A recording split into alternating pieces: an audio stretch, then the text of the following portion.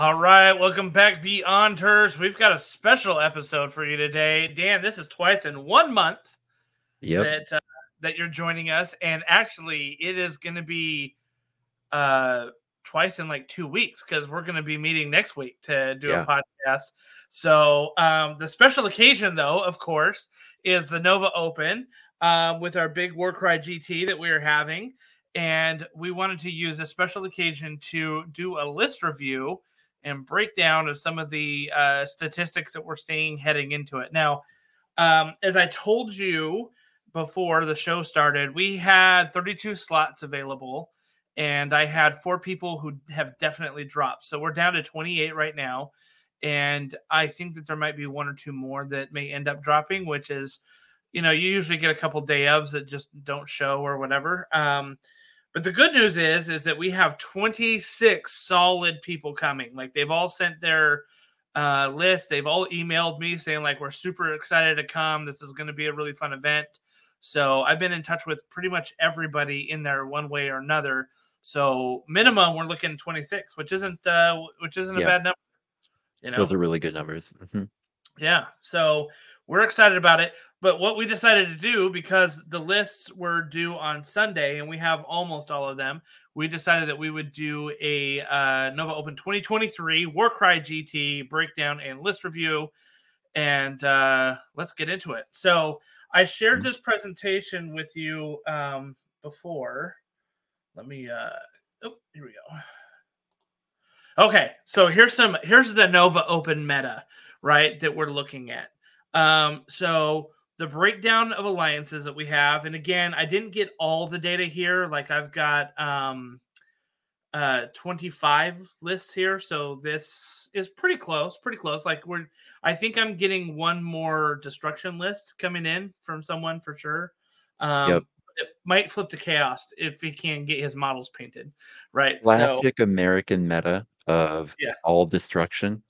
right. Like you'll go to a tournament in certain parts of Europe, especially continental Europe, like Spain or Poland, where you'll have a tournament of 24 players and 12 of them will be on Soulblight Gravelords, or like Yeah, 15 of 24 will be on Soulblight Gravelords. And of course, in the United States, it's almost entirely destruction at every tournament. There was recently a tournament in Kansas City where um, the only Grand Alliances represented were destruction and chaos. It that's was like hilarious. 14 players, only destruction and chaos, and they didn't plan it that way. They just nobody took anything that was You in just showed order up with again. it. Yep. That's amazing. That's amazing. So, what we have in our breakdown of amount, so 6 players are bringing in a chaos faction, 7 are Hmm. bringing order, 8 are bringing destruction, and 4 are bringing death. And the thing that stands out to me there is I expected more death. To be honest with you, I expected less order and more death. Really? Hmm. Yeah, Order for usually has the a lot of Soulblight people. Gravelords. Yeah, Yeah, but nobody in the US likes SPG. Nobody in the I mean, obviously one person is in yeah, SPG this time, but for the most part, nobody in the US really plays Soulblade. Which yeah. is really surprising because like, you know, all of even in England, a lot of people play Soulblade. Hmm. Yeah, it's kind of odd how we keep just not seeing a lot of Soulblade in US events. It's surprising to me because they're such a versatile warband too.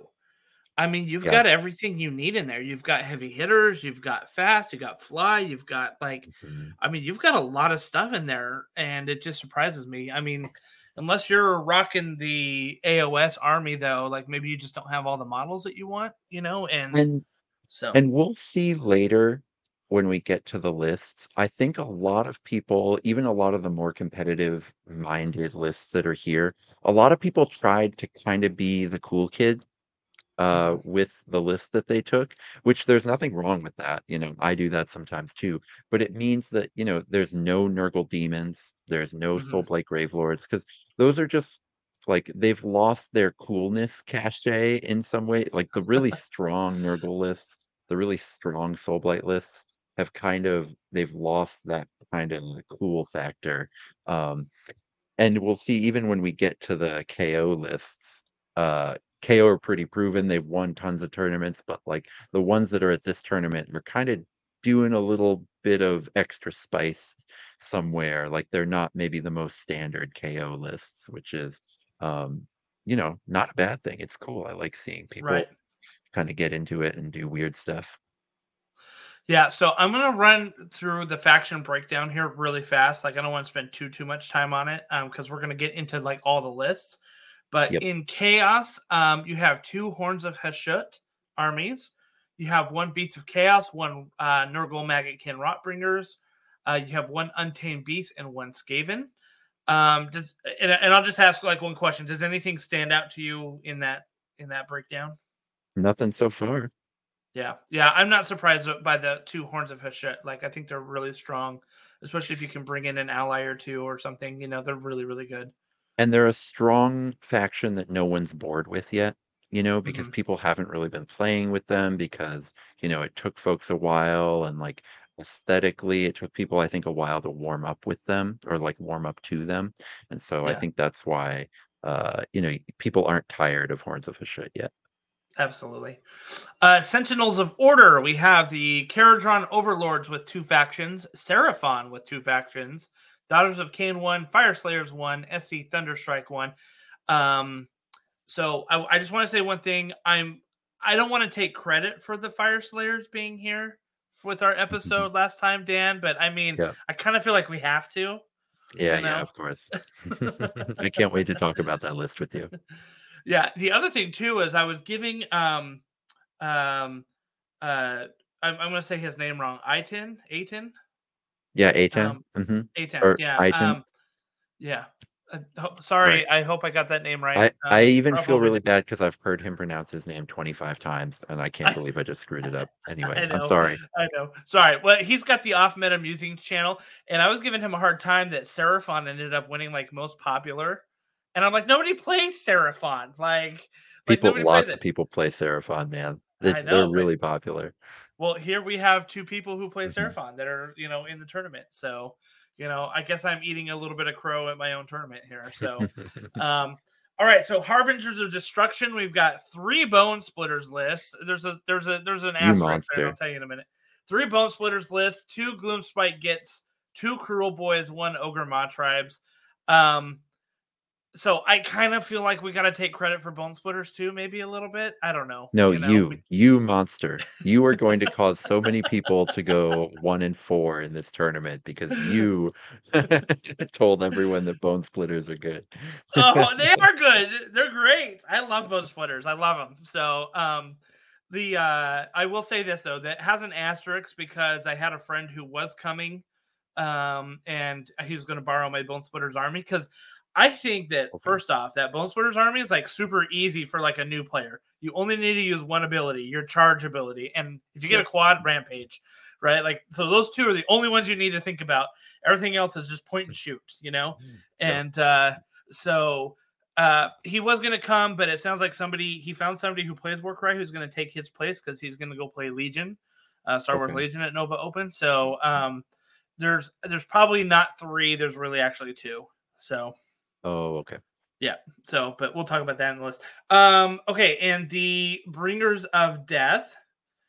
We have the Askergan True Blades with one, Flesh Eater Courts Mhm. with one, Royal Beast Flayers with one, and Soulblight Grave Lords with one.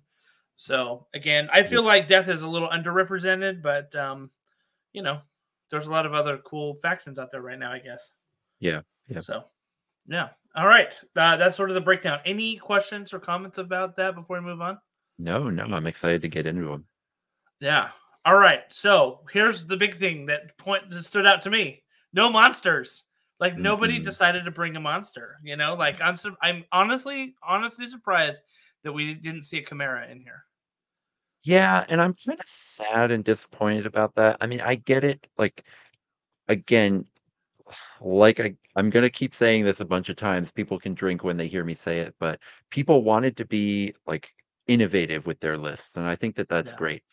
So no one wanted to do like the Chimera in a Nurgle list, but I was hoping someone would try the Chimera maybe in a different faction Hmm. and try that out, but no one did, and that's fine. That's fine. Yeah. Other monsters I'm finding have a little bit of play uh, in tournaments that have divine blessings. Mm, But I don't think that you had them for this tournament we because didn't. they weren't out when you had released the pack. So it would have been kind of Right. crazy for you to try to like re-edit the pack for that.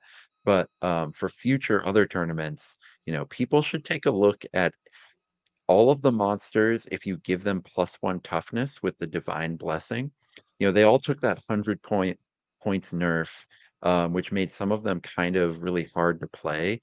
Hmm. Now, once they have 5 toughness with not that many extra points, now it's really hard to bracket them. They're actually a really different beast to try to take down. So Interesting. monsters, I think, are back in competitive play now with divine blessings, but um, it'll be interesting to see if people try that going forward or not. Because I know a lot of people just don't like monsters, so that can be part of it Yeah. too.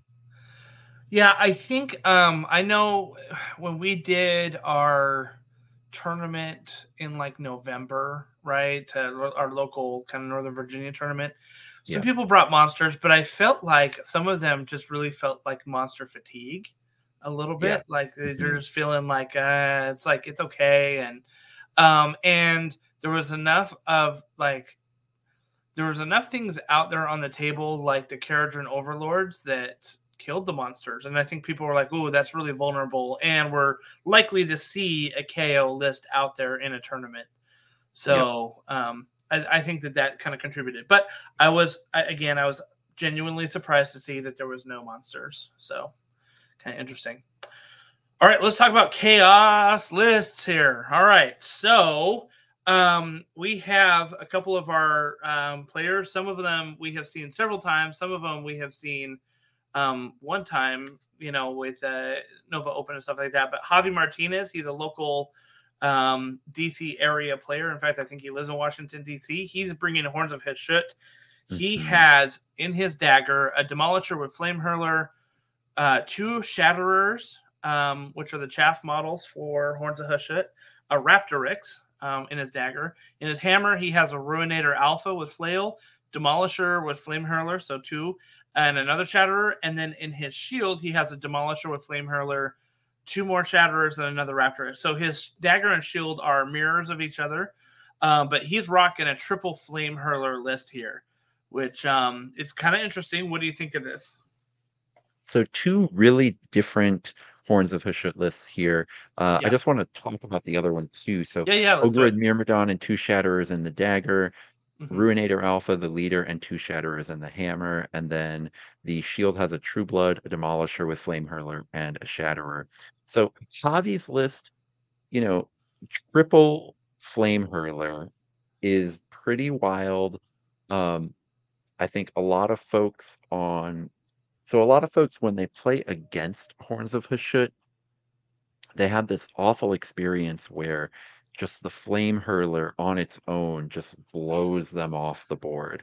Yeah. Um, so I think a lot of people on the internet that I've seen are like really interested in going as heavy into the flame hurler as you can. And so Javi's made this really interesting sacrifice where he doesn't have a single heavy hitter in the whole list, right? Right. And so he's getting all these numbers, 11 fighters, and he's just hoping that the three flame hurlers can be all of the damage. I'm interested to see where that'll take him, right? I think in some matchups that'll be great, but in others less so maybe. Like the the flame hurlers do most of their damage from their triple, right? Hmm. And sometimes you can manipulate your wild dice to get two triples in a round, in which case having three flame hurlers is like totally busted, right? Right. But when you don't have three triples, the flame hurler on its own, just shooting it's okay. It's Yeah. not a liability by any means, but it's not like the devastating, scary force that it is when it's got its ability up. So I think it'll be interesting because no matter what, even if you kill two flame hurlers, Javi's still got another flame hurler, right? Right. So that's going to be annoying. The question is that enough damage in that list? Just one flame hurler triple, and that's really it. I think Yeah. that's going to be a really interesting question that's going to get answered over the course of the game because The other thing that Javi's got is, a bunch of Shatterers, and those Raptorixes are pretty fast. I mean, it's only Mm. move 5, but for, the purposes of the tournament, it's going to be pretty fast. Uh, and so, he might get away with it, just like flood the board on people and Yeah. just, we'll see. We'll see if just one Flame Hurler ability is enough in terms of damage. Yeah, so I know that Javi has play tested this Hmm. multiple ways in and out. Like he's done it a lot on Tabletop Simulator. He's done it a lot Okay. locally. So what's scary about this list is that Javi knows what he's doing with it. Yeah, yeah. You know what I mean? It's not like he's just being like, oh, well, triple the flavor, triple the fun. You know what I mean? And Hmm. and we'll see Right. how it works. Like he really does know what he's doing with it. And so that I would be a little worried if I had to sit across the table from him with the triple flame hurler. So that being said, personally, I think 3 is a bit much, especially since you don't have like a body that can kind of be a tank for you a little bit. Like you've got a lot of Hmm. really like low wound models here. I think the Raptorix even comes in around 10, maybe 8 to 10. Yeah. Um, it's not I think it's too, about it's not, 12 actually. I think oh, maybe it's Raptorixes 12. have a Okay. little bit of beef to them, but Yeah. um but yeah, Yeah. you could have convinced me to take the third Flame Hurler and one of the Raptorixes and combine them to get, maybe something. I would have maybe like looked at the menu in Chaos for what's Yeah. around for 210, but um I do think Javi's going to do really well. Obviously, horns are really good, and I think Yeah. uh a tournament with 3 objective missions, I think he's going to be, big advantaged in all 3 of those. And then it's going to be about, what can he do in that treasure mission with no like really signature treasure carriers in the list. Right. Is he going to be able to get so much sort of reach out of those flame hurlers that it doesn't matter? I think that's going to be really interesting. Yeah. Now, looking at JJ's Horn of Hashut, right, he is taking the route that I probably would have gone with if I were building a list, which is taking advantage of the cheap chaff in the Shatterers, right? He has 5 in his list and Hmm. adding like an Ogreroid Myrmidon and a Yeah. True Blood in there. So he's got some major threats in each of his groups. I mean, the Ruinator Alpha is pretty good. I wouldn't say that it's like a beefy threat like an Ogreroid Myrmidon. You do have to take a you do have to take a leader, right? So, I mean, Yeah. and that's Yeah. that's your leader. So I don't know, like maybe putting the Flame Hurler with the Ruinator Alpha instead of the True Blood. I don't know. I mean, that's a kind of a stylistic choice, I think, a little bit, but So the thing something that to think about. I liked about the way he set up with the Flame Hurler and the True Blood is the lists that are really good at killing Flame Hurlers are generally pretty bad against True Bloods Oh, interesting. because Okay. it's got that guaranteed net, right? So Mm, imagine trying to like we're going to see a bunch of Brugit lists later on, right? yeah. Imagine trying to set up a Brugit combo against a True Blood. You simply cannot do it, right? Right. It's if the if the player piloting the True Blood is really savvy and really like careful with their positioning, you simply cannot do a Brugit combo when a True Blood is on the table. And so that's really good at protecting the Flame Hurler. You know Mm, what I mean? yep. And the lists that are immune to True Bloods are really bad against flame hurlers, Mm, like something like a wide Soulblight Gravelords list, right? Those are yeah. really bad against flame hurlers, and they're not good at killing flame hurlers. The only thing I do think JJ is going to get kind of maximum punished if he plays against Faradrin Overlords, Mm, who are really good at sniping a flame hurler from across the board, yeah. and aren't necessarily super vulnerable to True Bloods. But I think he's got play against pretty much everything else. Now, there are 2 KO lists in the tournament, so he's Right. got to dodge those if he's gonna win, and he's got to be really savvy with his True Blood. But I think he's really got a shot. And one thing that he's kind of got here that you'll see a few players are doing is his hammer is really weak. Mm, And that's a really cool read of the tournament packet mm-hmm. because a number of people, I think, noticed that the hammer is used a little bit less over the course of the missions in this tournament, which is really cool because then it's like a test of, are you willing to skimp on the Right. hammer? How much are you willing to Yep. gamble there? Which is cool. So he's skimping a little bit on the hammer, and that should be interesting to see how it works. And this is one of the things that I actually really like putting out the tournament pack well beforehand so people can Yeah, play test it, they can try it out, right? I want them to come with their best game.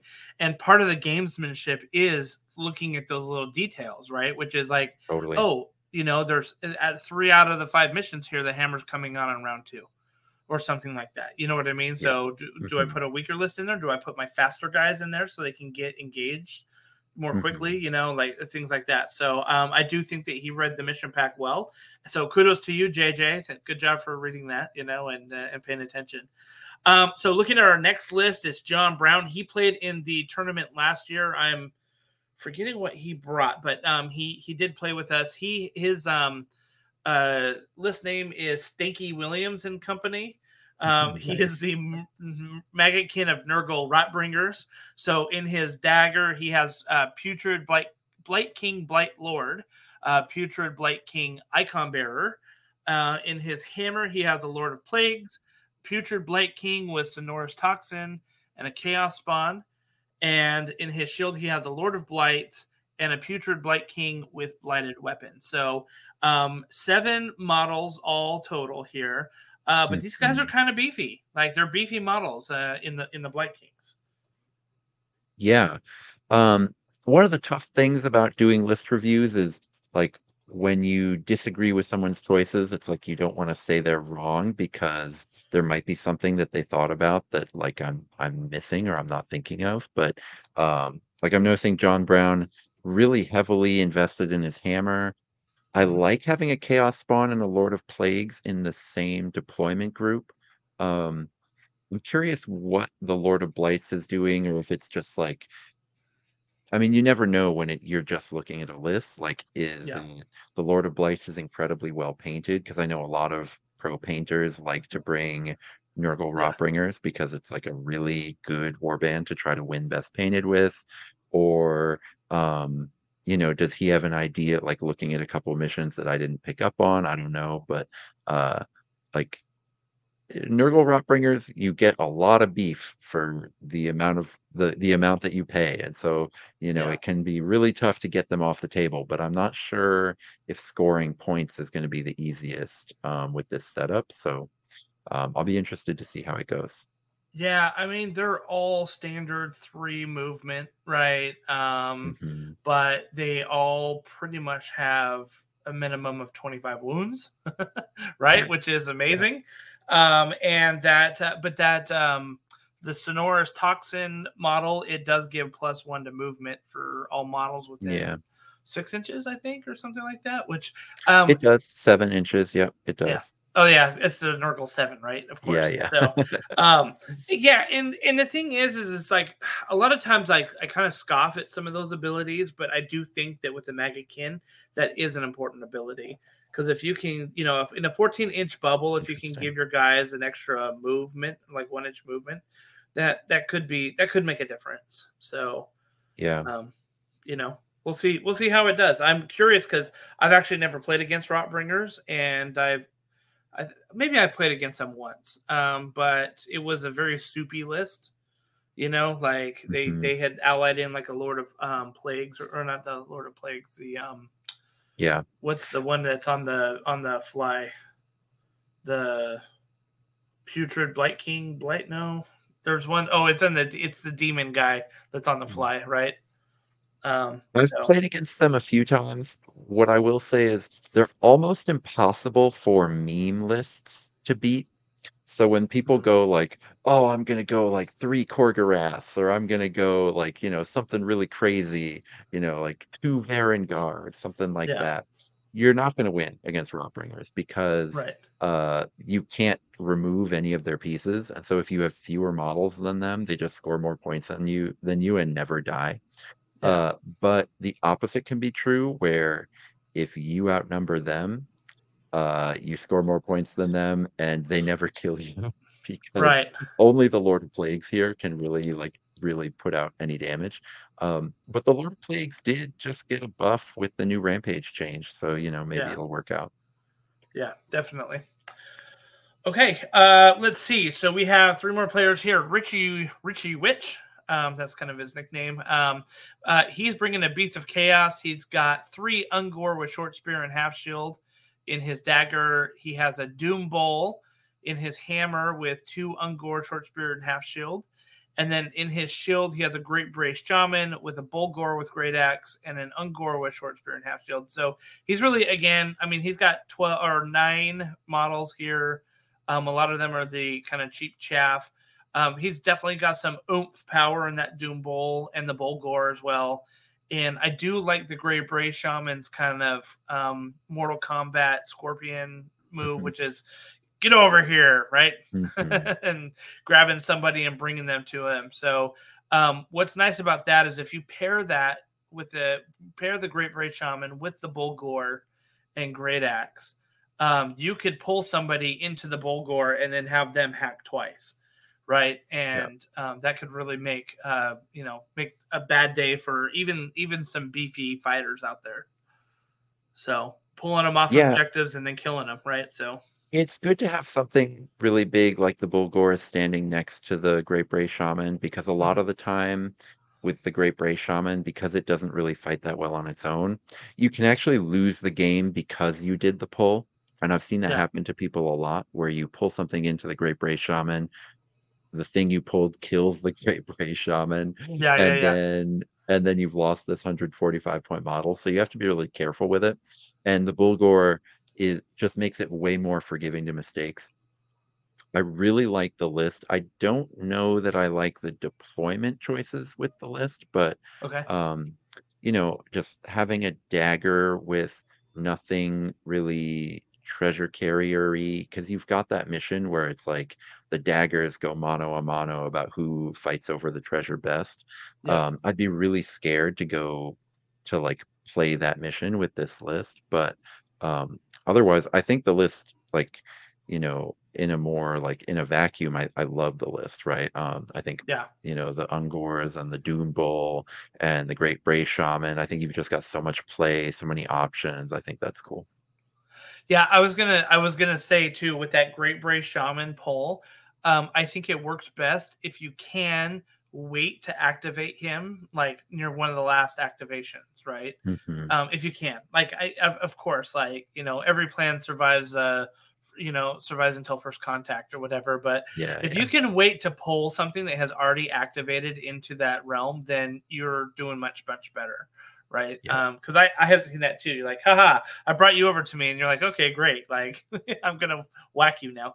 Like, so I yeah. think I saw someone pull an Ogoroid Myrmidon into them. Oops. Hmm. you know, oops. Okay, Yep. so our next one we have Chris Hyde, the Desert Dogs. So he has the Untamed Beasts. In his dagger, he has the Rock Tusk Prowler, 2 Plains Runners. In his hammer, he has the Heart Eater, the First Fang, and a Plains Runner.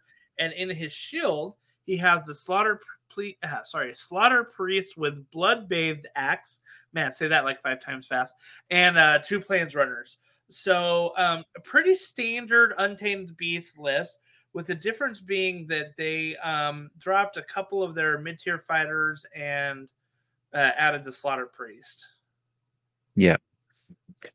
I like it. I think the Slaughter Priest gives them a little bit of extra oomph, that they wouldn't otherwise have. And having the Slaughter Priest and the First Fang is a really interesting choice because, you've got the like multiple pulls happening in multiple places, and you've got a ton of objective missions in this tournament. So, pulling things off of objectives and having multiple places to do it is kind of cool. Doing the Rock Tusk Prowler with no Beast Speaker is really brave and something that not a lot of people choose to do. And so, Yeah. Chris plays Untamed Beasts a lot. It's the only warband that he's brought to a tournament in second edition, and he's been to a ton of tournaments. So, Hmm. he definitely knows them well. I think Untamed Beasts are pretty limited as far as what they're capable of, but I do think Hmm. Chris can get a lot out of them. I was just gonna say that I think that because he does know this faction so well, Like he's somebody that, like, if you've got like championship aspirations, you probably don't want to line up against, you don't have to line up against him, because in a favorable situation, he'll know what to do with his faction to maybe Hmm. squeak out a win. Yeah, So yeah, like you will have to beat him. He won't beat himself. I've definitely like when you bring a really competitive tournament to or list to a tournament, a lot of the time, like you get usually one or two wins every tournament from your opponent, just like seeing the tools arrayed against them and kind of panicking. yeah, And Chris is playing a really weak warband, but like a weak faction, but that won't be what he does. Like he will not panic just because he's right. playing against a competitive list because he has piloted this low tier faction so many times against so many different types of opponents that, you know, it'll it'll sort of be done well each time. I'm Yeah. excited to look at this Skaven list, though. It's got the two Storm Fiends, the Warlock Yep. Bombardier. What do you think of it? So this is from Gray Rostrum. Hmm. He's got, like you said, in his dagger, a Storm Fiend with rattling cannons, and a Storm Vermin with halberd and clan shield. In the hammer, he's got a Warlock Bombardier, and a Storm Vermin with halberd and clan shield. And then in the shield, he's got a Storm Fiend with Doomflayer gauntlets, Clan Rat with Rusty Spear, and a Storm Vermin with halberd and clan shield. So he's got 7 models here, and 2 of them are Storm Fiends, right? Um, and I was a little surprised that there's no Packmaster in here. The Packmaster works with the Storm Fiends too, right? Or is it just No, the it Racco? Okay, no, it then doesn't. then um then I'm wrong with that. Sorry, I was under the assumption that worked with Storm Fiends as well as the Rat Ogre, so that's why he Mhm. doesn't have them in here. Um, Yep. but you've got some shooty that you can get out of your Bombardier and your Storm Fiend, and he's got some big hitting ones too, like the Doomflayer gauntlets is no joke with that one Hmm. as well. Yeah, that Stormfiend with Doomflare gauntlets can, kill any model in the game, if initiative rolls the right way for Skaven in that situation. Mm-hmm. I like having the rattling cannons in the dagger there to be able to shoot things down. That rattling cannon puts out like a very reasonable amount of damage at range. And if Mm-hmm. your plan is to beat it by rushing it down, like which is the way you beat most big archers in the game, you're not going Yeah. to have a good time because you will be shocked at how hard even the melee or like the ranged storm fiends hit really hard in melee when you close with them. So Mm-hmm. like rushing down the rattling cannon storm fiend is not a good recipe. I Yeah, do the find the trick with these is that it has a 1 inch melee range, and then a 3 to 10 ranged ability. So you need to stay mhm, at 2 inches. If you've got a 2 inch fighter, that's your yep, key. yeah, you absolutely. know. Yeah, totally. I do think, I like Storm Fiends better than Rat Ogres, but what I will admit Rat Ogres are better at is clearing lots of chaff on objective missions because they can kill a chaff, and then the Packmaster can whip them to kill another chaff sometimes, right? So sometimes one Rat Ogre can kill 3 things. Yeah. The downside to Rat Ogres is they get blown off the field by opposing elite fighters. So like, that Myrmidon we saw in a previous list, that'll just flick a Rat Ogre off the field without even thinking about it, whereas it Right. will lose to a Storm Fiend. Um, Yep. but Gray's gonna have to clear if Gray sort of gets in that like 3-1 or 2-0 bracket, right, with this list, he's going to have to clear a lot of fighters on a few objective missions to win the tournament, which is going to be really hard, and it'll be interesting to see if he can do it. But man, like any opponent who gets into just a stand-up brawl with him is going to have a bad time. Yeah, I mean, like I didn't realize that the Storm Fiends were movement 5. Yeah, yeah, they're I quick. thought they were movement 4, but movement 5 and toughness 5, and they all have 35 wounds, right? Like that's Mhm. beefy, for sure. So it's gonna make life hard for a bunch of people. But we'll see. The storm vermins, I think, are kind of an interesting choice. Like, um, they're only 10 more points than a clan rat. Clan rats are But unplayable. Storm vermins are excellent in my yeah, experience. Yeah, yeah. I yeah, think I think Gray had to go with one clan rat because the points didn't fit, that's but probably storm true. Yeah. vermin are the key. I don't know if his leader is very high priority here, but storm vermin have that ability to make it so you can't attack the leader, and that's really, really good. Mm, yeah. But they're also just toughness 5. So clearing these Skaven off the battlefield, this list does not fight the way you think Skaven should fight. Like they are extremely tough, extremely hard to kill. Um, That's yeah, a really should good be point. interesting. Because I mean, how many times have we seen rat ogres with a ton of clan rats and packmasters? Right. That's kind of like the tried and true It's usually Skaven with that you've seen. it should Yeah. be with Well, pack tried and masters true. and storm vermin. Yeah. Yeah, but yeah, you usually see the rat ogres, so seeing a different flavor is cool here. Yeah. For sure. For sure. Okay. Let's see what we got for our last one here. Oh no, that's it for our chaos. All So right. very interesting. All right. So moving to order. All right, let's talk with our let's get right to it, Dan, and our Caradron overlords. And we have two very different lists here that I think are kind of interesting. I don't know. I don't know. It's very different, but they're different enough. No, I think they're different. Yeah. Yeah. So Casey Van Camp, who has been a long time Corvus Cabal guy, he's brought Corvus Cabal to Nova Open last year, to some of our other tournaments.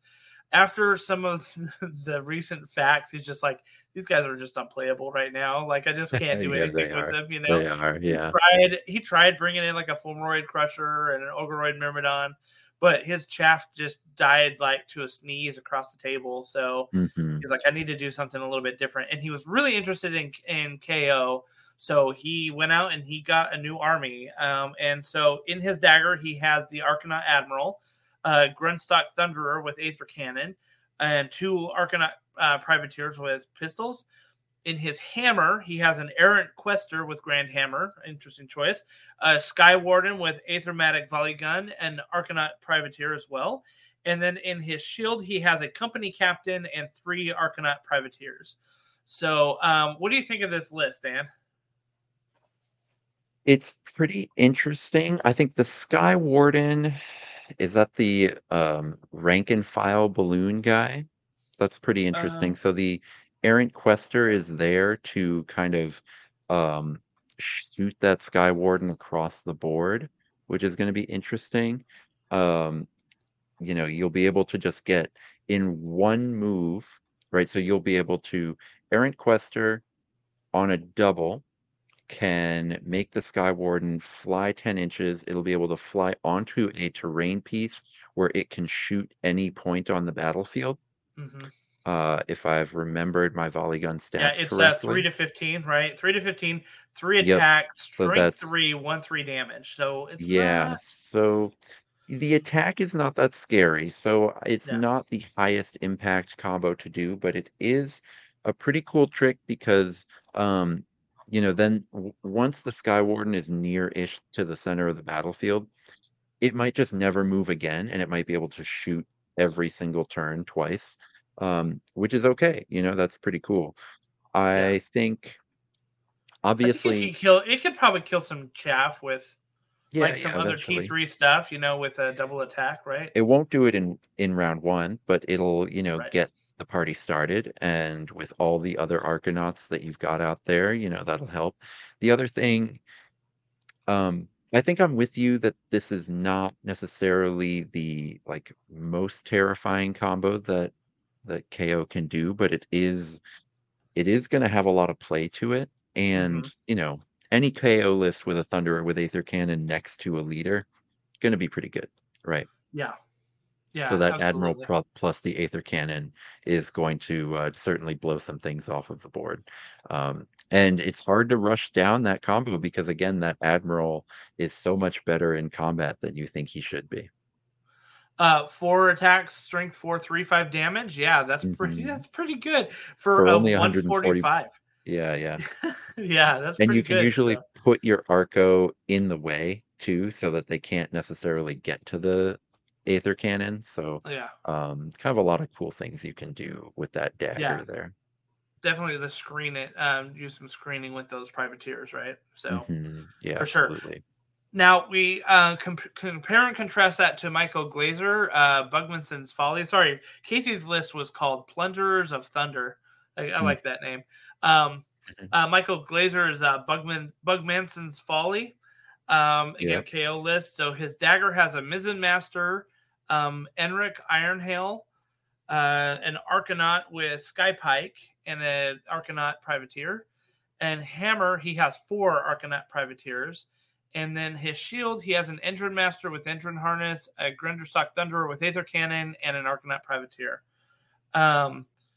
So he's got some beef in this list, right? With the Mizzen Master. The Mizzen Masters were like one of my favorites. It's like the Um, most fragile fighter in the game, though, as far as beef goes. I mean, it is. yeah, It dies to a stiff breeze for a 250-point fighter, but it is good. yeah, I mean, it does a lot of damage. It can put that, of course, the legendary, fight for profit buff. It can put it anywhere on the field, which is pretty cool. yeah. Um, yeah, no, I do think that this list is going to be very successful. I think both of these. We were kind of critical of that last KO list. Yeah. I think if it won the tournament, I would not be surprised, right? Because you're still going from a point of 11 fighters. You've got what, 6 Arcanaut Company with pistol. Those are really good. Hmm. You've got that Aether Cannon. This list is similar, right? You've got these 6 Arcanaut. Let's talk about Enric Ironhail, right? Yes. He's so wild. So, this is a great find from Underworlds, one I wasn't really thinking of, Yeah. but 15 range on a 6 attacks, 3 strength, 1/3 damage profile. Yeah. Um, that's pretty fun for only 120 points. That's like a really nice find, especially because, you know, Ironhail doesn't really need the fight for profit combo, which is great Hmm. because that Mizzen Master is going to be leaving him anyway. It's Right. just going Right. to leave Right. him Yeah. Yeah. behind. And so he doesn't need it. And so that's actually a really great pickup by Michael here. And I think that that's really savvy. Yeah, I mean, like his damage profile. You compare him to the Sky Warden with Aethermatic Volley Gun. It's almost the Mhm. same thing, except he has 6 attacks, right? Yeah. Instead of 3. Now the difference is you can't put Yeah, Iron Hail on terrain where he can't be touched and he can shoot anything he wants, right? So that, exactly. there Yeah, is something you get for paying 50 points there, but I do yeah. think I agree with you that Iron Hail is like a really cool piece and a really cool find for Michael to have included there. Yeah, I'm really excited to see kind of what happens. So when the Mizzen Master leaves that group, those guys are hoofing it. They're all like movement 3 in that dagger. You know what I mean? Yes, So yes. that can potentially be kind of tough for them. I mean, good thing that they've got ranged attacks and all Mhm. that stuff, but if they need to get to where an objective is, I mean, they may be trading in those attacks for just straight movement, to Yeah, get where they need to be. that can be tough, and that's where, the Errant Quester in the previous list can be pretty good in that it both moves 4 and it can give one of those little dwarves a free move somewhere Mhm. along the line. But I think Michael's going with the classic strategy of if you kill the opponent, they won't be able to score more points than you. Right. Uh, The old which best defense is a good offense, right? So Yeah, so sometimes that works and sometimes it doesn't, but I think he's got a real shot to make it work more often than it doesn't. So that's cool. for sure.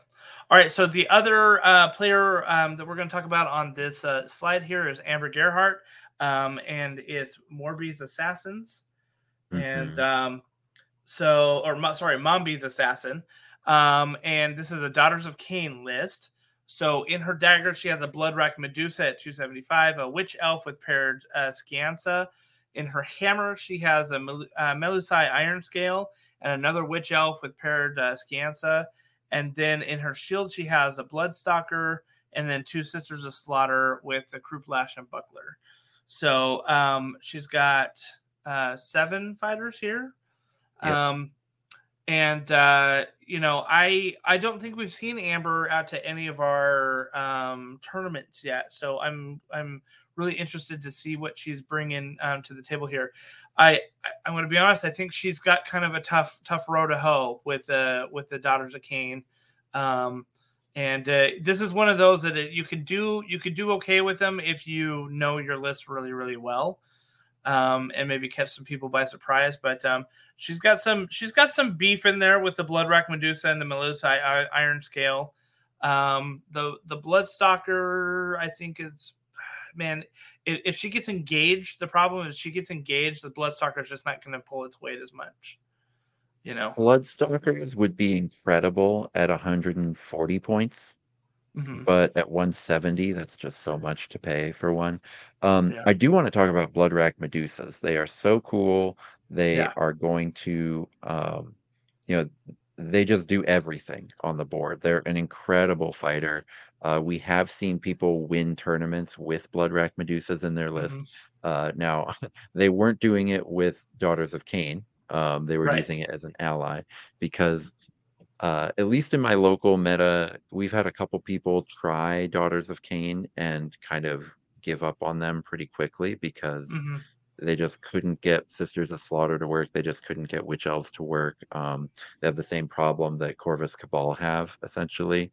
Uh, so that can be a little tough, but um, sometimes a piece like the Bloodrack Medusa can keep you in a game all by itself. So it'll be cool Mm-hmm. to see if Amber can kind of do a lot of tricks with the Bloodrack there, um, to kind of get that going. Like for example, in that treasure mission that you've got in there, right? The Medusa's right there in the dagger. You can, go grab the treasure and net the fighter who would be best at taking the treasure from you. You can Yeah. do all of that in the same activation with the Medusa, and it's just like boom, game over, right? And Right. so, Yeah. um, Absolutely. so there are some cool things you could do with a Medusa in this tournament. And hopefully Amber's able to sort of get that to work to be pretty powerful. But uh, man, if she's able to get to 3 wins in this tournament, that'll be really exciting because I've yet to see Absolutely. anyone manage to get like pure Daughters of Cain to really work. Yeah. I mean, and like everybody will be super interested if she does well, right? Like Hmm. what? Because I think so many people have looked at that, and I think one of the tough things is that like the Witch Elves and the Sisters of Slaughter, man, like I know that they're priced for their movement, but with only 8 wounds, like they need to be like 55 and 65 points. You know what I mean? Like Warcry they is just, not a game about movement right now. yeah, Um, right. you know, you do need to move a little bit, but in general, movement is the least important stat at the Mm. moment. Yeah. Yep. Okay. So moving on, we have oops, I made a mistake on my thing. We have two Seraphon lists here. I accidentally listed one as Caradron Overlords, but it's really Seraphon. Um, and so I've got Joel Castano. He's playing Seraphon. He has in his dagger 3 Saurus warriors with Celestine clubs. In his hammer, he has a Saurus Scar veteran on a cold one, and a Saurus warrior with a Celestine club. And then he has a Slann Starmaster and 2 Saurus warriors with Celestine club in his shield. So, he's rocking 8 fighters here, really heavily leaning into the Saurus warriors with Celestine clubs, right? That's he's got 1, 2, 3, 4, 5, 6 of them there. Yep. And with the Slann Master and the Saurus Scar. Now, here's the interesting thing, and I gotta kind of bring this up. So the Saurus Scar veteran on Cold One was before on the oval 60 millimeter base, right? Mhm. When they refreshed the line, this came out with a new line. It came out with a new name, but it's And it's the same massive. model. But Yeah, yeah, it's bigger, it's and the so big. base is Hmm. bigger. It's Yeah. now on a 90 mil base, right? And Hmm. so the question is can I still take this as the Scar veteran? Yeah. And because I'm like, well, yes, because it's kind of the same model, but it's just bigger. I would have ruled yes too, So for what it's yeah, worth. I know you posted this online and like some people criticized you for it. I would have done the same thing you did. It's Yeah. like let the people play their models is how I would Right. have gone with Yeah. it. Yeah. Yeah. Yeah. And at first I thought that they had like that the base had just adjusted or something like that. Like I didn't understand the question at first, and so I said, no, you should probably proxy it as like an Evo Prime, Evocator Prime on Dracolith because it's like the same base, I could right? work too. Yeah. Yeah, and so they're like, "Oh, okay, like we can do that." And then I went back after I thought about it some more and really understood what was going on. I said, "I'm going to give you the option. You can run it as a cold one, or you can run it as an Evo Prime. I'm totally good with either one of those." And they said, "We'd really like to run it as the Scar Veteran." And I said, "Okay, that's fine with me. It just now Mhm. has a ginormous base, so So which I may don't be good or bad for it. I don't know, so it's good in some missions, bad in others, which is going to be right, pretty cool. I think um depending, you know, Seraphon have just consistently had a decent win rate over the course of a lot of tournaments. I don't uh-huh. know if you're doing a best overall, but it sounds like Joel is on all the new Seraphon models. Yeah, And so yeah, if he's the kind of person who's just like running to the store to get the new models to paint them really nicely, if that Slan Starmaster is on the new pie plate base, and he's got like a new Slan and a new Source Scarvet, this is another one where like you could run away with best painted if this is like, really try-hearted, which is kind of cool. Um, the Scarvet is really not Seraphon just have this really good reaction and a really good ability for their Saurus, and the Star Master has the good ability that they just kind of hit above their weight class. Like hmm their profiles don't look very impressive, but their abilities and their reaction are all so high impact that they just sort of do more than what they look like on the, on the box.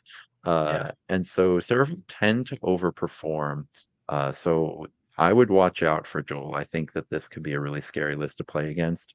The Slant Star Master is 30 points too expensive, but hmm sometimes for all that it does, you're willing to overpay by 30 points because, like it can really dominate the board sometimes, and that can be pretty cool. Yeah, look, the all of his models almost, with the exception of the Slan Starmaster, have the Tearing Bite triple ability, which Yeah. is you add the attack value of this ability to the damage points allocated by each hit and critical hit from the next melee attack action. So they hit on 4/4s, but their normal damage is 1/3. But if they really need to put some oomph behind it, like a triple, which isn't terribly hard to get, and you could all of a sudden be adding that to your hits and criticals, right? And really do some damage. Now, his entire army has that, so there's flexibility there, right? To be able to use it wherever you need it. Again, with the exception of the Slan Star Master. So I think it's kind of interesting. I do think that this is like straight out of the new Start Collecting box. And he's like, I got a straight up Seraphon warband here, and let's play it. You know what I mean? And I Yeah. like go for it. Let's see how it goes, and I'm excited to see how they do. Because as you said, like they are pretty popular right now, just Hmm. especially with the newer release that they just had in the AOS sphere.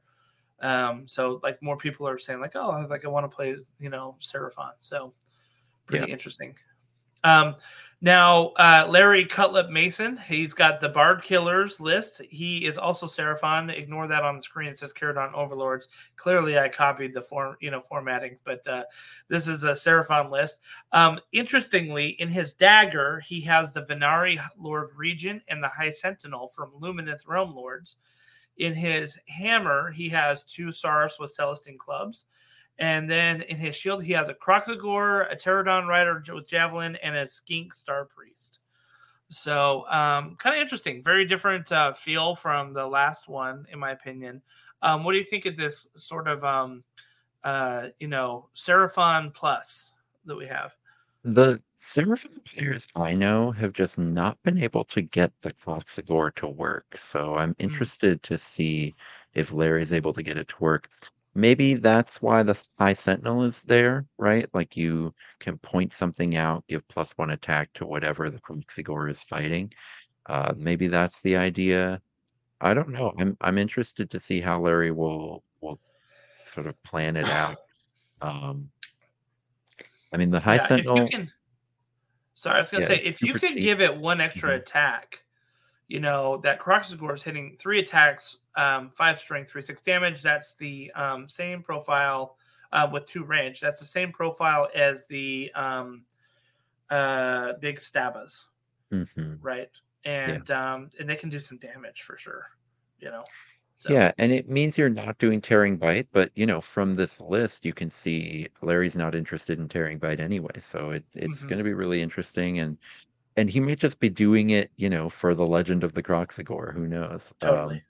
Or he's got a different plan in mind that's not thinking about the Croxagore at all, and we just are like totally missing a trick that's here. I'm interested to see that, but I certainly, yeah, I'm not sure how it's gonna go, but um, yeah, I'll be interested to see how it ends up.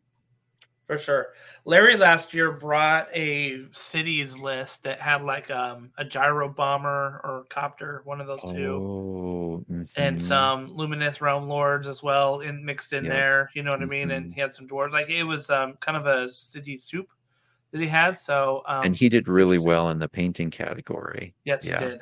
Yes, he yeah, did. I So remember that. Hmm. yep. Yeah, absolutely. All right. So for another order list, we have Alexander Arthur. He has his Magmic Firehold Warband.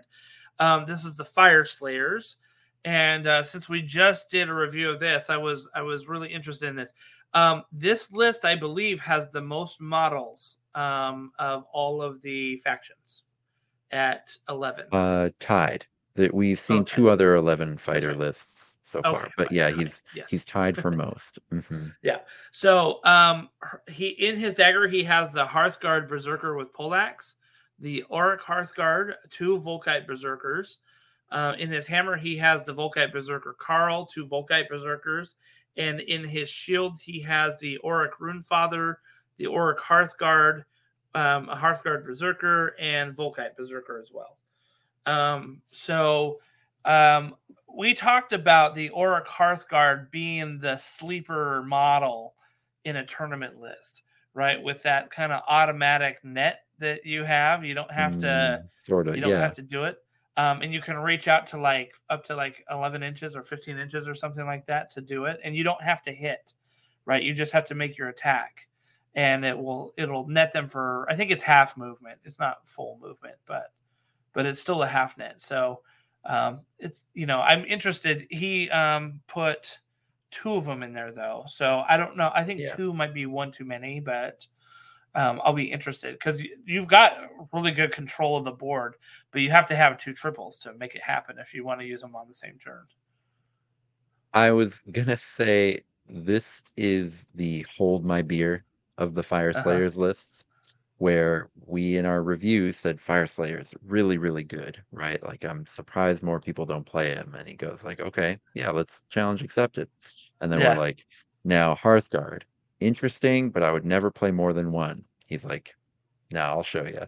Yeah. And then Yeah. we're Right. like, all right, so here's the leaders that are good, right? And then we name the Doomseeker, and then we Yeah. name the Hearthguard Hearthguard Carl Carls, and and the we're like, Berserker Carl. Right. Yeah. uh, yeah, you were okay on the Berserker Carl. I was Yeah. kind of skeptical, and we Yeah. were very much like, do not touch the Rune Father. The Rune Father is terrible.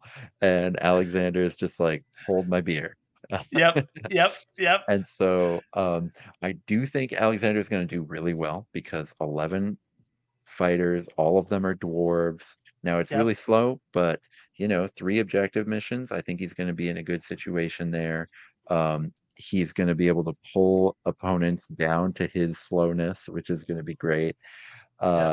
But I do think once he gets late in the tournament against other people who are also winning a lot of games, you know, I Yeah. think, based on everything we said in our review, I think that that's where the edges are going to be lost a little bit, where it's going Mm, to be really hard to win games late in the tournament once he's, say, 2-0 or 3-1, going for 4-1, things like that. I think it's going to be hard at that point, but like most players in this tournament are going to have a really tough time handling all these dwarves in most of the Yeah. missions. The key for Alexander, in my opinion, is lean heavily into that relentless zeal, which gives you your bonus 3 inches on your next movement, right? Um, so that's basically a bonus move for them. So lean heavily into that, and also lean heavily into the duty unto death with the our Hearthguard Berserkers, right? That is basically a rampage on a triple. So if you can do that, that'll get your guys moving enough to make up for some of their slowness, and also, especially with the Hearthguard Berserkers, get into some action and hopefully potentially, double attack or even triple attack, but depending on where you're at. So Yeah, I mean, it sounds like you're telling him to play narrative and pick resourceful as his leader trait, so he can get that extra wild dice. Uh, but maybe Alex knows something that I don't. I'm excited to see it, just because we've talked about it on the show, right? So, Yeah. and I have never seen, as we said before, Fire Slayers in the wild. So Hmm. this is one I'm definitely going to be keeping my eye on. Yeah. And I do think if he keeps those berserkers alive, he'll have some damage out there. So that'll be, I do think he's going to win more games than he loses. I do think it's going to be a really hard out for anybody who faces him. Yeah, for sure. The last order list that we have is from Andrew Elliott. It's his Thunder Skinks list. Now, I don't know Hmm. about you, but I looked at this list and I'm like, what is happening here when I first saw it come in? Oh, And then, really? Interesting. well, This is a really popular list online. is it? To be Yeah. honest with you, I've never seen this list before. And I was like, what is happening here? And then I looked at it and I'm like, this is amazing. I Hmm. actually I was like, I love it because you got your bodies with your skinks and you got your heavy hitters, right? So what you have here is a dagger. You have Kixi Taka and Zepik from the Underworld's Seraphon band, and an Annihilator with Grand Hammer. And then in your hammer, you have an Annihilator with Grand Hammer and Talk, again from the Seraphon Underworlds models. And then in your shield, you have Calathea Zandir.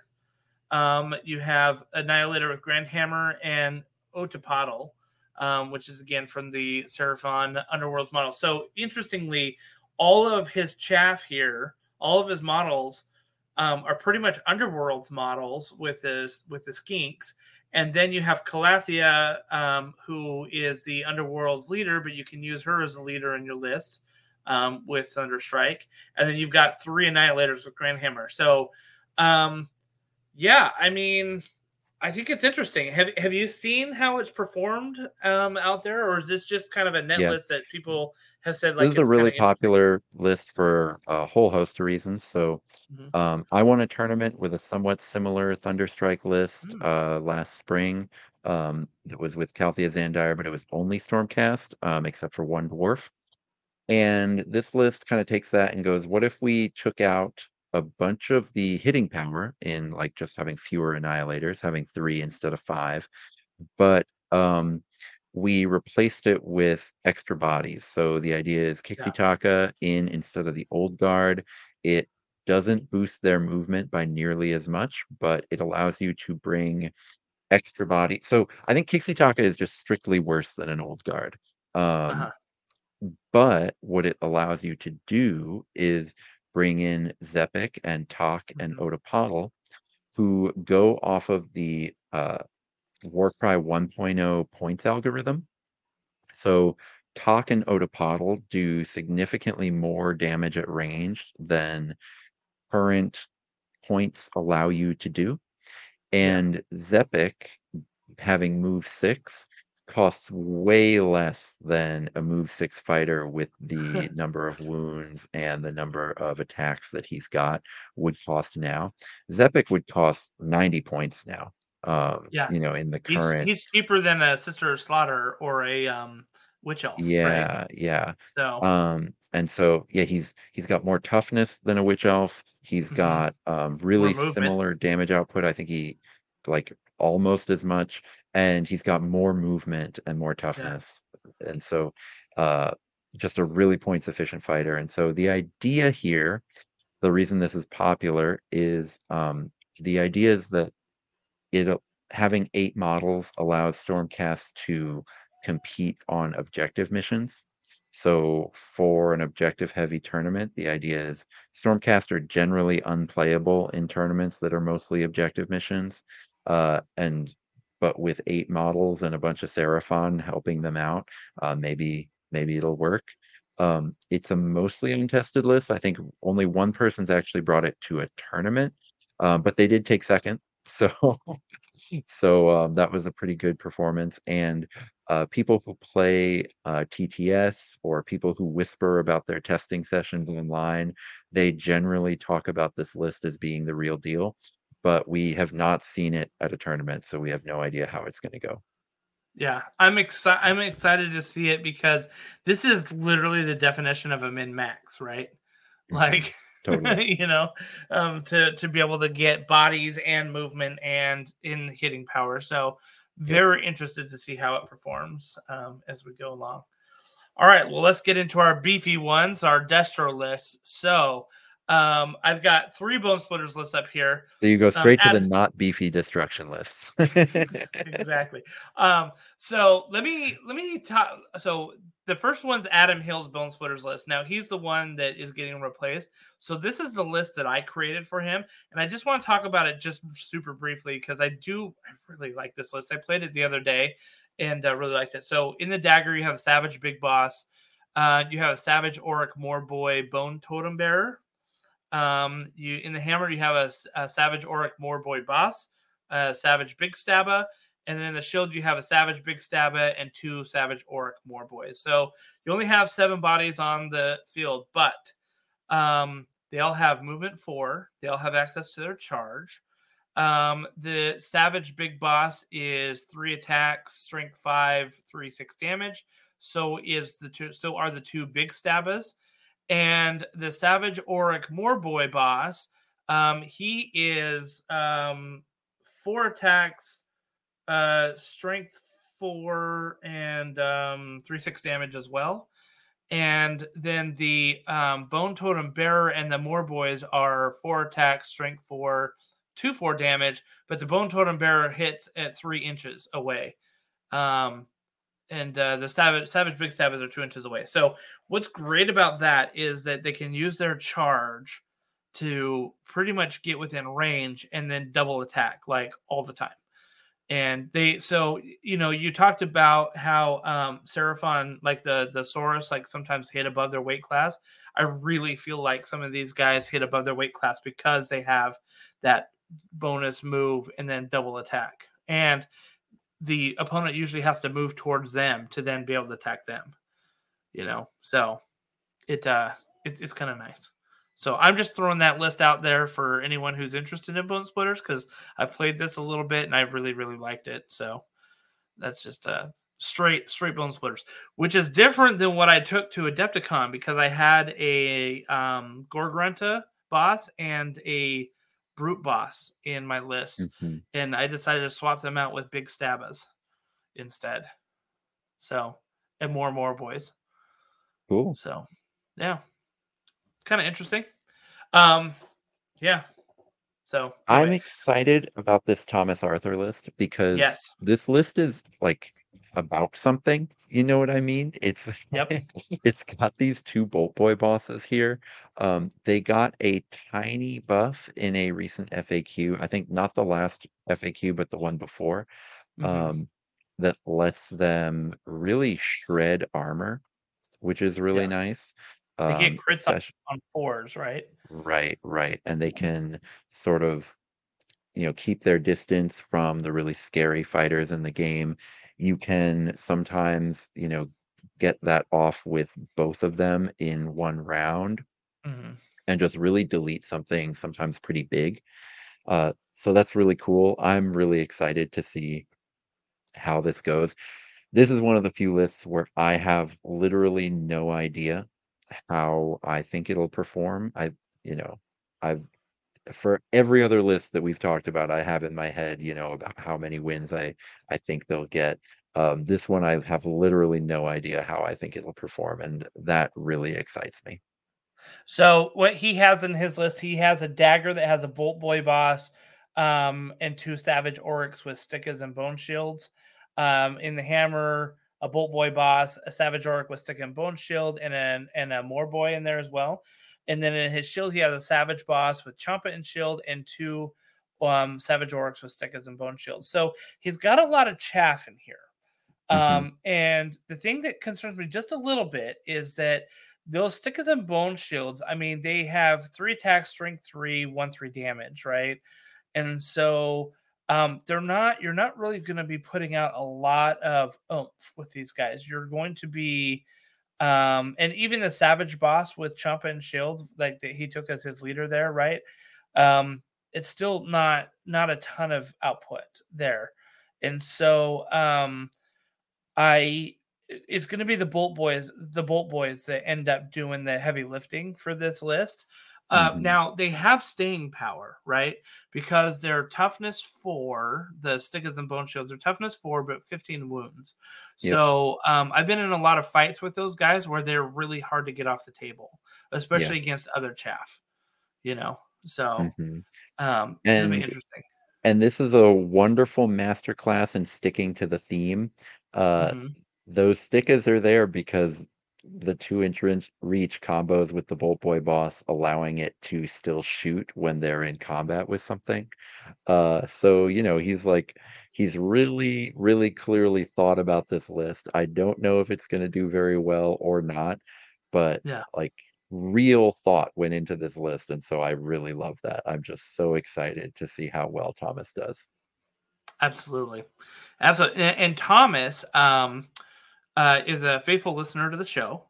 And we Hmm. met him at Adepticon, and he Yeah. ended up coming out to dinner with us afterwards. So, like, Really he's the kind of incredibly guy. Yeah, go ahead. he did pretty well at Adepticon. He went Yeah. 2-1 and Mhm. 1 With with Seraphon, I Seraphon think. and Yep. incredibly well painted. Yeah. Just like a mind-blowing paint job on that Seraphon. Just absolutely incredible. Um, And yeah, so that he was is really cool. he's one that thinks through his list. So this isn't just Hmm. something that was sort of slapped together, right? Yep. Like he's thinking through it. So I'm excited about that. And I would also add that his 2-1 and 1 at Adepticon, his one loss was to the Chimera. Right.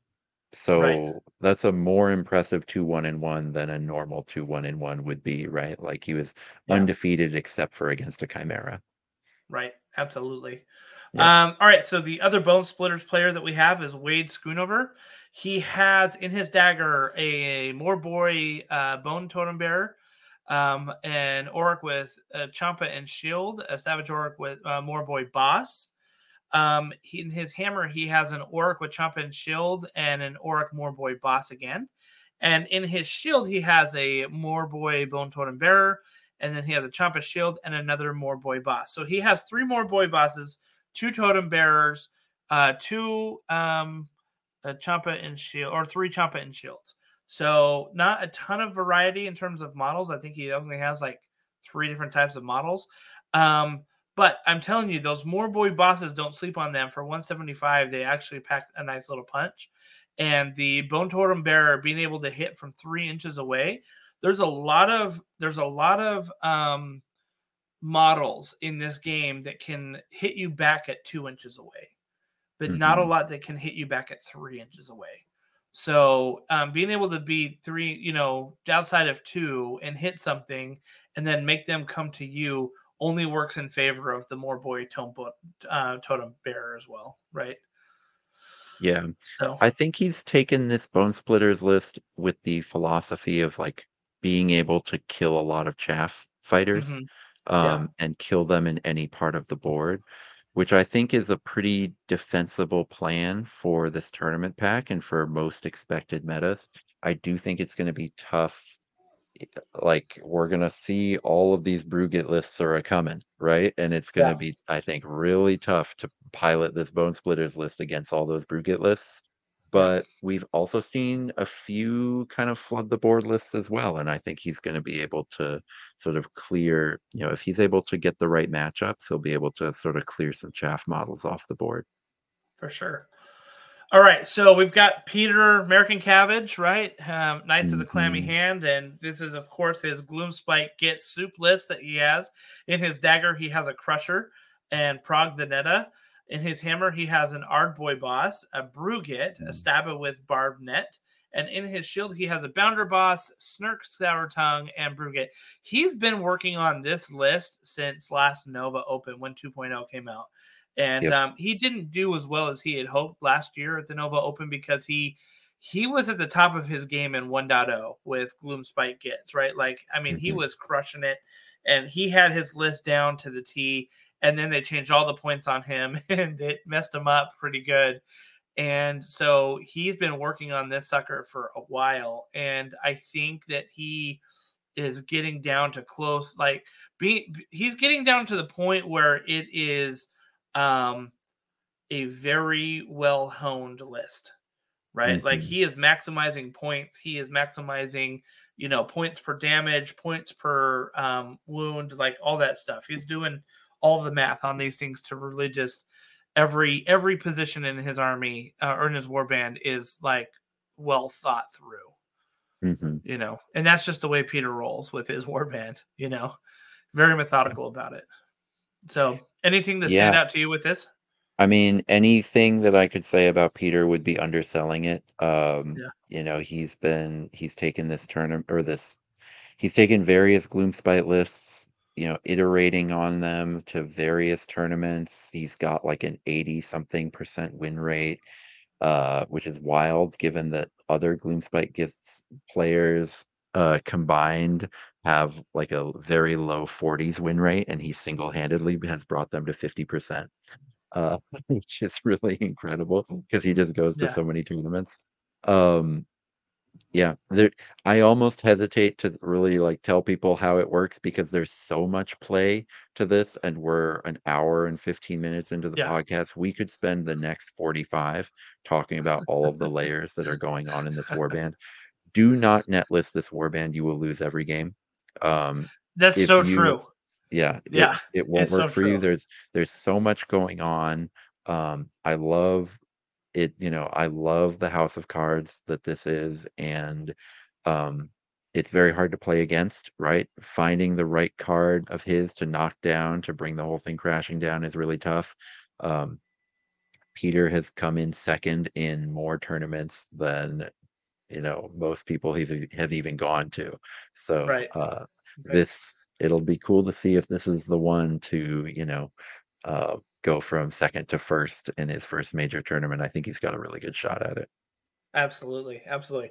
So we have another Gloomspite Gets list with Craig Mhm. Lombardo. This is Grinkgat's Bottle Snatchers. Yep. Um, and in his dagger, he has Grib the Wonky Lance, a Boggleye, a Brugit. In his hammer, he has Grinkgat the Great, a Boggleye, Zarbag's Git Squig. And in the shield, he has Meaneye, Snirk Sour Tongue, and Progdenetta. So this is very much an Underworlds mashup. Like he Yeah. doesn't even actually have one Gloomspite Gets, like normal Gloomspite Gets model. It's a mashup between two Underworlds bands and but and Palooza. Gobblepalooza, Yeah. right? So kind of interesting. Really How cool. I think it's going to be there's going to be pretty heavily relying on abilities for this to work, right? With like the Boggleye and Brugit and the Meaneye and Snark Sour Tongue and all that stuff. Like you're going to have to really be reaching your bag of tricks with this one, I think. Yeah, those boggle eyes are good, but one thing that's dangerous about relying completely on netters is they do have that 1 in 3 chance of failure. And Mhm. so netters protecting completely fragile units can be really tough. Peter's got that crusher and that Ardboy boss in there for a reason. I do think Right. it's really tough because like obviously Craig like went in with a theme, and I Hmm. really can't I hope you get a picture of this warband. I don't know if there's a way to build a backup plan in case the nets fail without breaking the theme. I don't Hmm. think there would have been unless Craig had maybe brought Malog, but that would have like completely thrown the warband sideways and probably pulled him off Yeah, theme. totally. Right. So, you know, at a certain point, like 100 years from now, no one's going to remember who won this tournament, but they will remember who had the coolest theme. So, For um, sure. yeah. So I do think, it's worth it to stay on theme, and I think that this is going to be really cool. And uh, yeah, and it might be really annoying to play against too, right? So he's not just going to be an easy out because of all those boggle eyes. So and of course the Brugate combo. So um, you know, I think it'll be tough for him to beat some of the higher tier warbands that are here. Like I don't know what you do against a flame hurler. Hmm. Um, but other than that, I think it's a really cool warband. I think it's got a ton of play to it, and I think it would be a lot of fun to play and a lot of fun to play against. And I do think he's going to win some games because, you know, when those Boggle Eyes and that Brugit, start getting going, I think it's going to be pretty cool. Absolutely. Now we have Justin Orton here with his double trouble list. Yep. In his dagger, he has a Gut Lord, a Brugit, and Shriek, which is the bird from the piratey Underworlds models.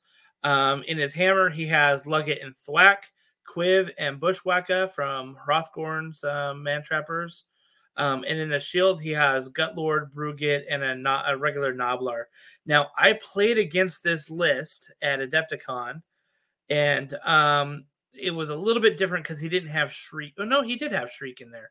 I played against this exact list at Adepticon. Hmm. It is rough. Like Hmm. it is really hard just because it's like when you think that you can, with a Gut Lord, when people include a Gut Lord in the list, you're like, okay, I'm just gonna play keep away. I'm gonna, keep away from it. He has two Gut Lords and two Brugits, right? And you're like, oh, okay, how do I keep away from that? Well, it gets even harder when he has Bushwhacker throwing out his little trap, and all of a sudden, like locking off a passageway that you need to get away from those Gut Lords. So you need something to deal with, I mean, you've got to be able to deal with it. Going after the Brugits isn't a bad idea, or but you have to address them. Like Yep. it's just gonna be tough, right? So Yeah, absolutely.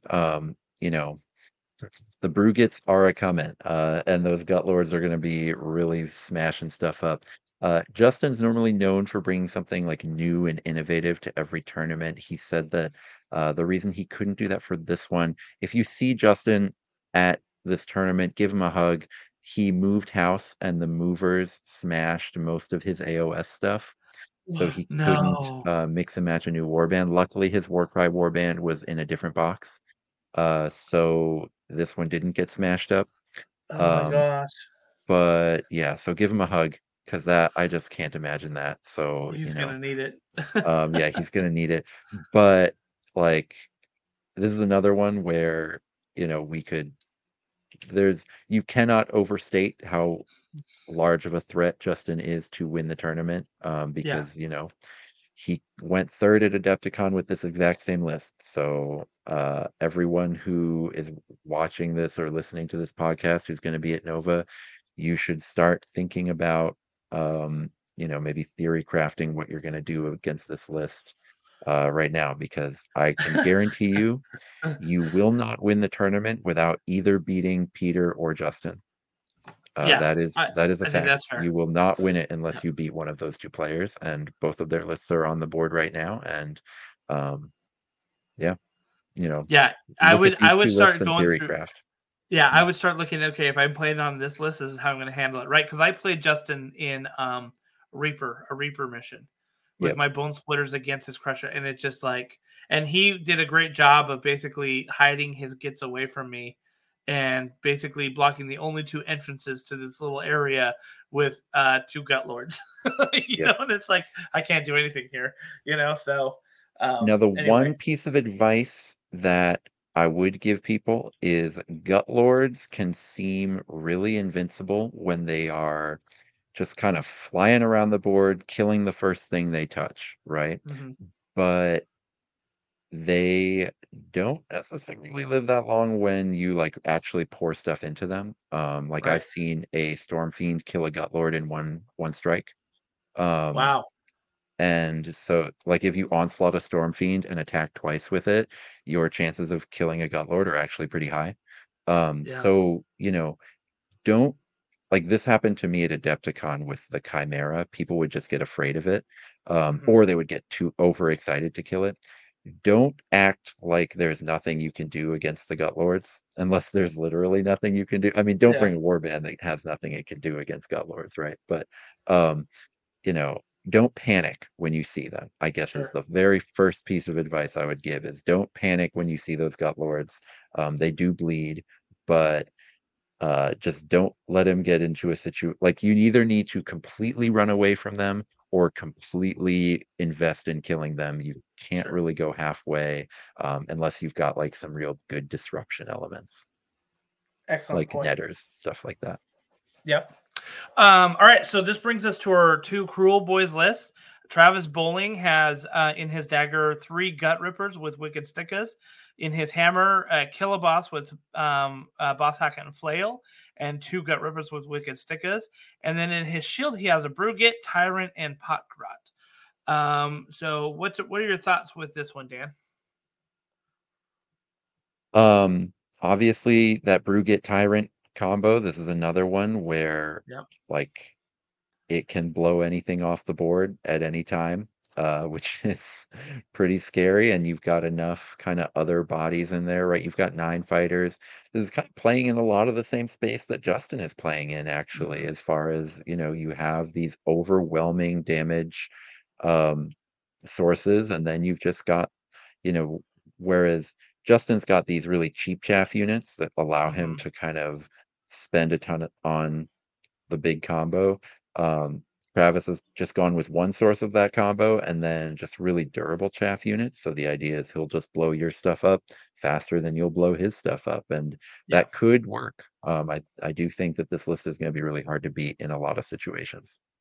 Yeah, the Killer Boss is no slouch, right? Like at 190, I Hmm. actually like it a lot.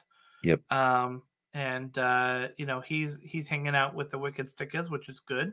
Hmm. Because he can kind of help do that warrior combo with him, right?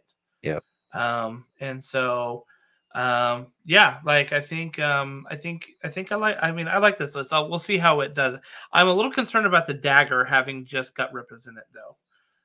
But he Yes. only really has two Same. major threats here, so one of them Hmm. had to, I guess, not have something in it, right? So, Yeah, but it does seem like he's got a lot of points in that hammer and not a lot of points in the dagger. You look at, mhm, say, Justin's list, it's very well positioned for the missions that you've got, where his hammer is like totally skimped. If you had a mission where your hammer was the most important deployment group, he wouldn't be able to do anything, right? yeah, But there is no mission like that, and so he's not going to get punished for it, which is yeah, really smart and really savvy by him to kind of do it that way. right, Whereas this, I think, Travis might get in a situation where he's like really wishing his killer boss could get in on the action. hmm hmm yeah. Next, we have an interesting soup list from Robert Visconti, Hmm. and I hope I said that name right. Yep. Viscomi. It's my dad's house list. The dagger is a Killer Boss with Rusty Flail, a Gut Ripper with Wicked Sticka, and Bushwhacker. His hammer is an Ardboyd boss. He has Shank in here from the Cruel Boys Underworlds list. Big And deal. Hmm. what's that? Big deal. Yeah, that's a good one. Yep. Mhm. Yep. And he has Gut Ripper with Wicked Sticka. And then in the shield, he has Hrothgorn Man Trapper as an ally with Quiv and another Gut Ripper with Wicked Sticka. So um, very interesting soup list here. It's an Ogre Cruel Boys combo that's happening here, right? Mhm. I think it's really. I mean, the Art Boy boss is not a bad choice. I think at 135, like he's got some beef to him, and he can put out some damage. Like maybe he's not a brute boss, but I mean it's not terrible for 135. And then the killer boss again, we just talked about that. So he's got 3 deployment groups that are pretty good. But I think the Hrothgorn Man Trapper is the key to this Yep. list here, right? You're trying to set him up to blow models, not chaff, models off of the table, Right. Mhm. right?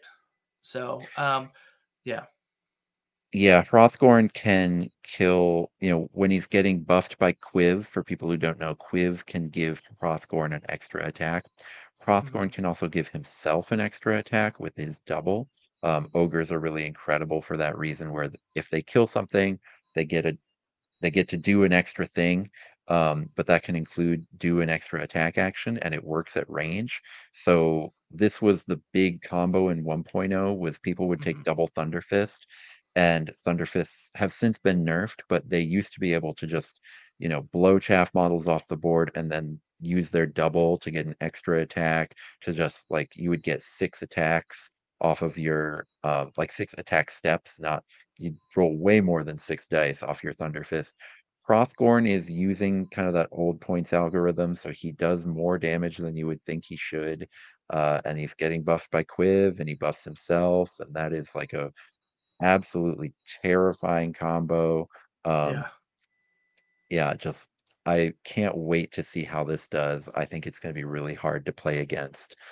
This could be a like dark horse for the tournament for sure. 100%. I think what he has to be careful of is not get his chaff models too engaged. Do you know what I mean? Like for Yeah, to Hrothgorn to do stop his his thing. Hrothgorn to kill from killing things. Yeah. Yeah. Right. Like so if I were sitting across from this list, I would want to engage the That gut rip, those gut rippers, because those stick of yeah, gut rippers aren't killing anything. right. Now they're going to be setting up 2 inches from you so that he can still shoot with the man trapper. Mhm. That's really well thought out by him. But if I'm the opponent, I'm like, yeah, rush down those gut rippers, get in combat with them, and then he is going to be ready for that though, because he's got that Ardboy boss, the killer boss with the flail. He's going to be Right. trying to use the reaction to get bonus attacks on the Ardboy boss, bonus Yep. attacks with the killer boss with flail, right? So there's gonna be, like, a lot of thought back and forth for every single person who plays against him, Yeah. um, and, yeah, I really hope he loves those really heady, really difficult games because he's gonna every single game is gonna be really difficult for both players, Yeah, for and that might sure. work to his advantage. If he's tested this list a bunch, then that's gonna hugely work to his advantage. Yeah, absolutely. All right, we have 4 lists left. They are our death lists. So let's start with Eric Octor. He's playing Askergan True Blades. In his dagger, he has a Tomb Banshee. You don't see those too often, but he opted to bring her as an ally.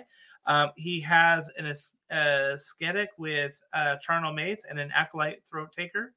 Um, in the hammer, he has another aesthetic with Charnel Mace and another acolyte with Throat Taker. And in his shield, he has the exemplar, an aesthetic with Charnel Mace, and an acolyte with Throat Taker.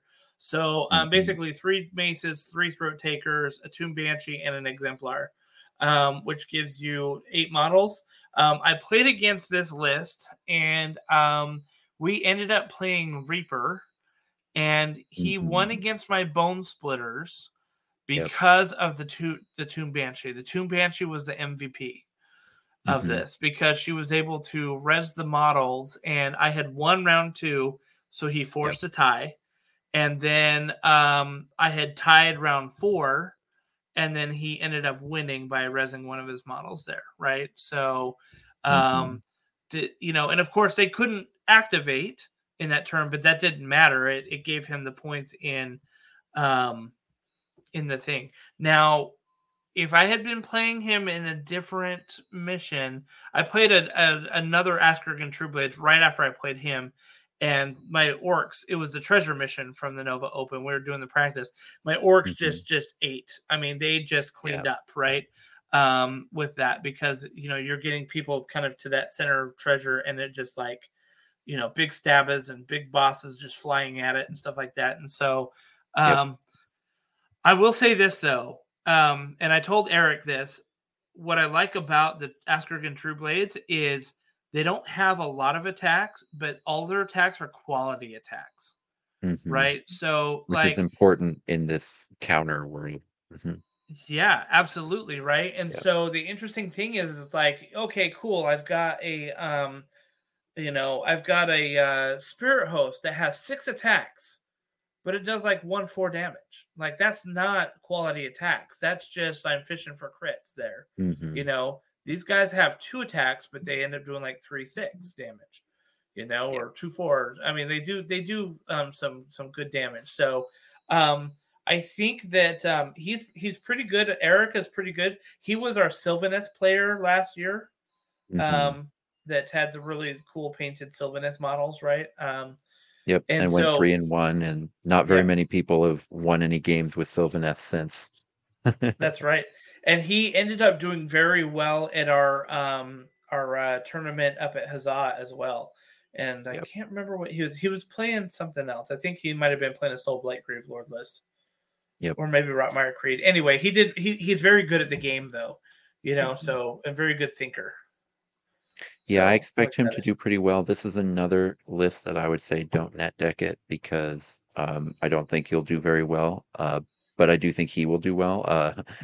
You know, the Tomb Banshee, I've seen Singleton Nighthaunt allies do pretty well in a variety of death lists because of their, Nighthaunt are just famously one of the worst war bands in the Yeah. game, but just one Nighthaunt hero gives you a lot of utility and a lot of kind of ways to surprise your opponent, and I think that's pretty good.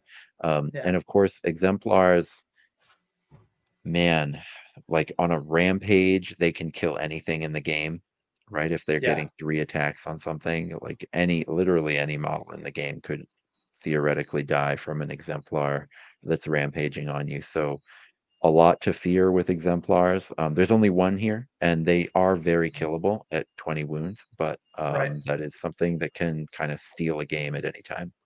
He did a very good job too of screening his exemplar, right? Like letting Hmm. his throat takers kind of be the bait Yeah. for stuff, and then he would bring them in. So, like I said, this guy knows how to play.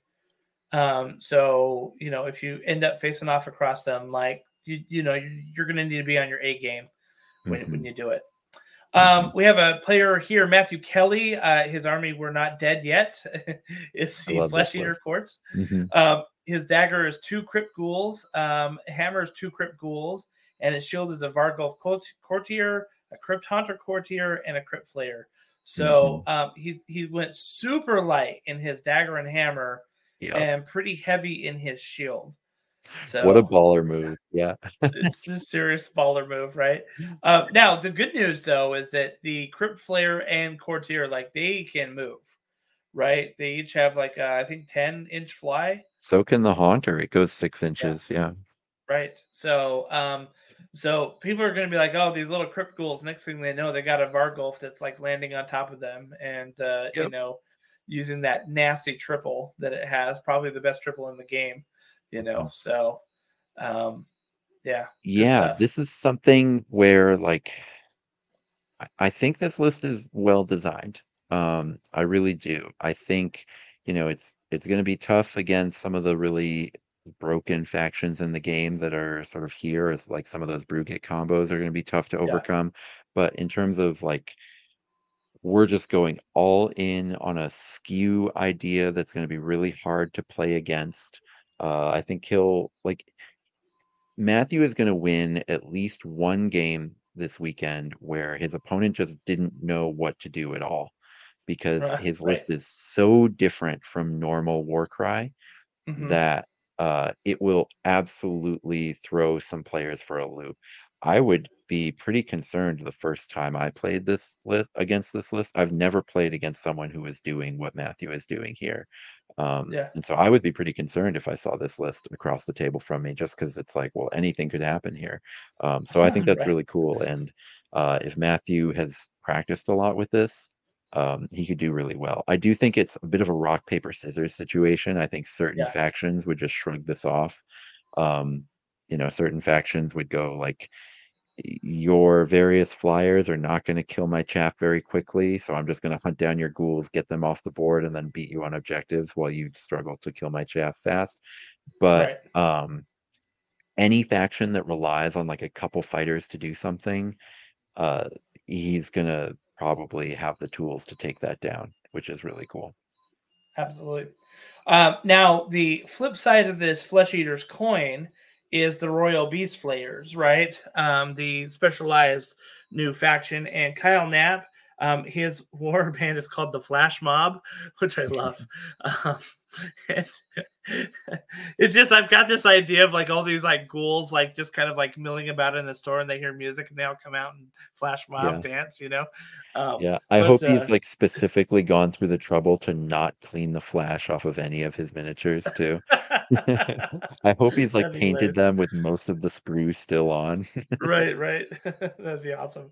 Yeah. So his dagger is the Royal Flaymaster, who's the leader. You've got the Ghoul Gore Squire, and then you have two Ghoul trackers. His hammer, he Mhm. has four Ghoul trackers. His shield, he has another Royal Flaymaster, Beast Flayer Baron, and two Ghoul trackers. So again, he's actually, I think this is Dan the most models. This is 12 Oh, in the okay. tournament. Nice. Yeah. So yep. So we had a couple of 11s, as you pointed out, and this is 12. And look, I mean, that's a lot of models to deal Yep. with, and the ghoul trackers, like um, they're not like skeletons that'll just kind of fall away They are. super They've quick. got only 8 wounds, toughness Oh, 3. okay, okay. They don't have Baffling Parlay, which Flesh Eater Court schools have, which Mm. is Baffling Parlay is the reaction that lets a ghoul give you -1 attack when you attack it, which Oh, makes right, ghouls so much harder to kill than it looks like they are off of that T3 8 wounds. Um, but 12 models is so many models, and I appreciate the effort here from Kyle. Kyle went and got a second. This isn't just one box, right? He's gone and hmm gotten a second Flaymaster, which I think is a really nice way to give you some extra hitting power while staying on theme. Um, so I think that's great. I we've never seen Kyle is literally the first person to my knowledge to take Royal Beast Flayers to a tournament, right, right. which is really cool. So no idea how he's going to do. I do think 12 models, he will win a few of these objective missions just kind of automatically, right? Right. Just because he'll probably face at least one opponent who just can't clear 12 fighters off the board. Um, Yep. so yeah, gonna be an interesting test for some folks. Absolutely. And our last list of the night goes to Ronald Bowling, who is our Soul Blight Gravelords player. In his dagger, he has King Morlach Velmorn, Sir Jedran Falseborn, Marshal Falk Velmorn. In his hammer, he has the Sepulchral Warden, Skeleton with Ancient Spear, Thane fourth and last. And in the shield, he has the Astragan Exemplar, Gorath the Enforcer, and Helmwar the Hewer. So really leaning into the Underworld's models here, Yep. right? And we talked about how I think we talked about how Velmorn is a pretty good underband. Um, in Yes, terms they're of quite their good. stats, Hmm. right? Yeah. Yeah. And Hmm. so then he's supplementing it also with a Sepulchral Warden. And the only true like Soul Blight like straight Soul Blight model he has is one skeleton with an Yeah. ancient spear, right? So it's kind of funny, kind of Yeah. funny. So yeah, it'll be This is interesting. cool because he's brought a whole warband of really characterful, really beautiful models, except for Hmm that skeleton. Um, and he's only got one fighter who I would say is like not a really competitively sort of priced and statted fighter, which is Gorath the Enforcer, who I don't think hmm is very good, but like I don't mean that as an insult to Ronald. I mean that as like a real compliment here, where he's found this incredibly characterful list where hmm like 8 out of the 9 fighters are like dead competitive, really scary to face, which I think is really, really cool. And Askergen exemplars as allies in other factions, I think are really powerful and something that people, are starting to explore. And I think that's cool. So I like that. Yeah, I think I can't wait to see the visual of this. You know what I mean? Like Mhm. this is going to be a Yeah. true like war band. Like you're going to see skeletons, you're going to see a vampire, you're going to see yeah, I mean skeletons and a vampire is essentially what you got with all of these. And so, Another big threat and to go best overall, right? Because yeah, if he manages to get to 4 wins, how depending on how these are painted, like you could get it. Yeah.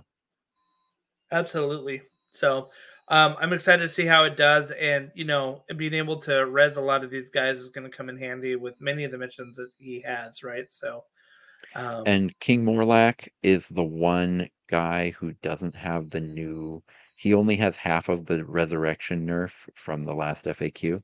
So he mm, gets to resurrect his sons at full health, which you normally can't do with Graveguard, ah, which yep, is really cool and really good. yep, Yeah.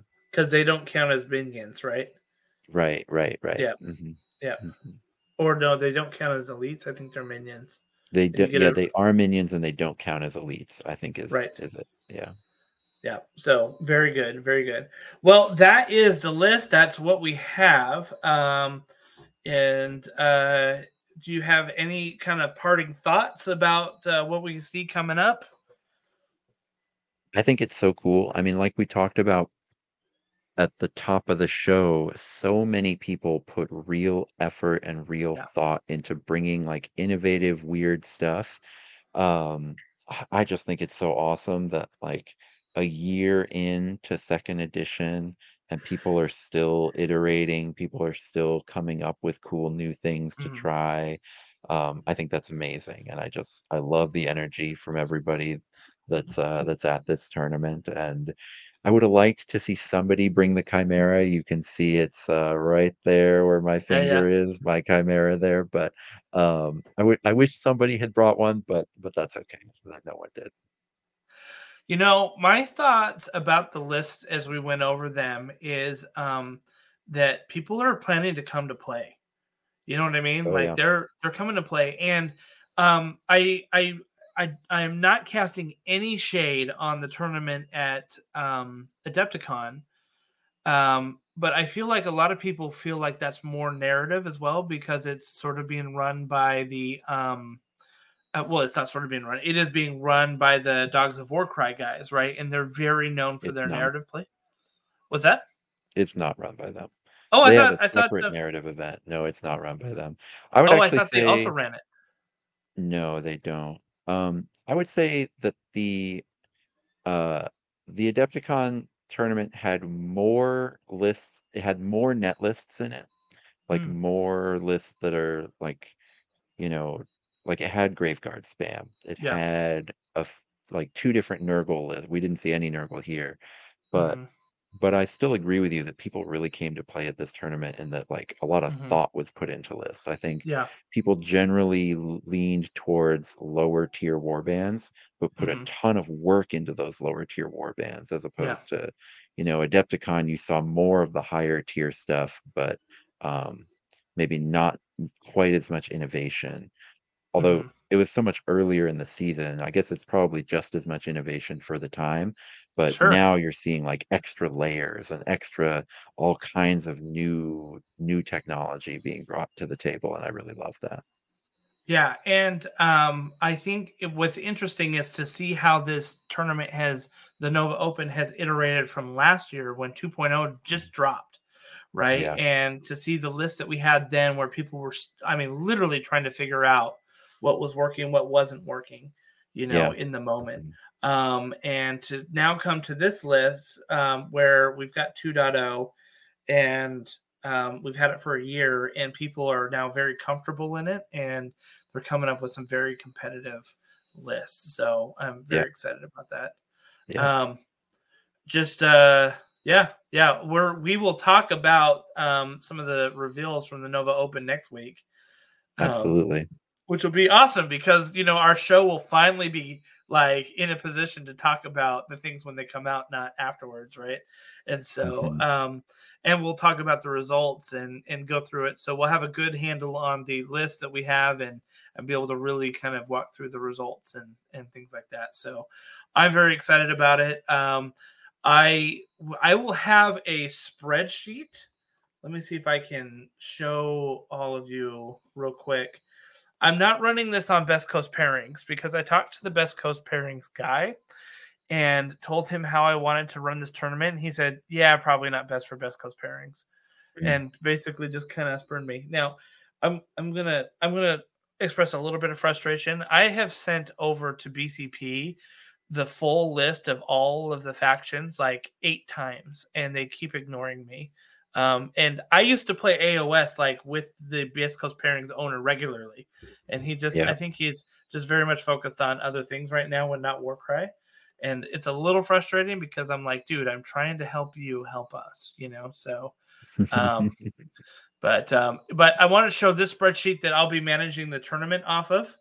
So we've got battle groups here. I've got names in some of the battle groups. This is going to change because we have some people who have dropped out, and we'll have to rearrange a little bit.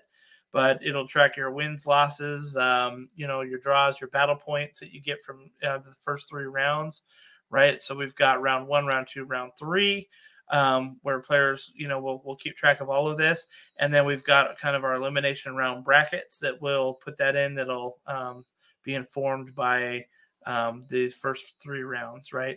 So I will have this. My goal is to send this out as a link for anybody to look at. It's viewable for anybody during the tournament. So Dan, I know you're not able to make it because you've got a new little spawn that you have to take care of, and Yep.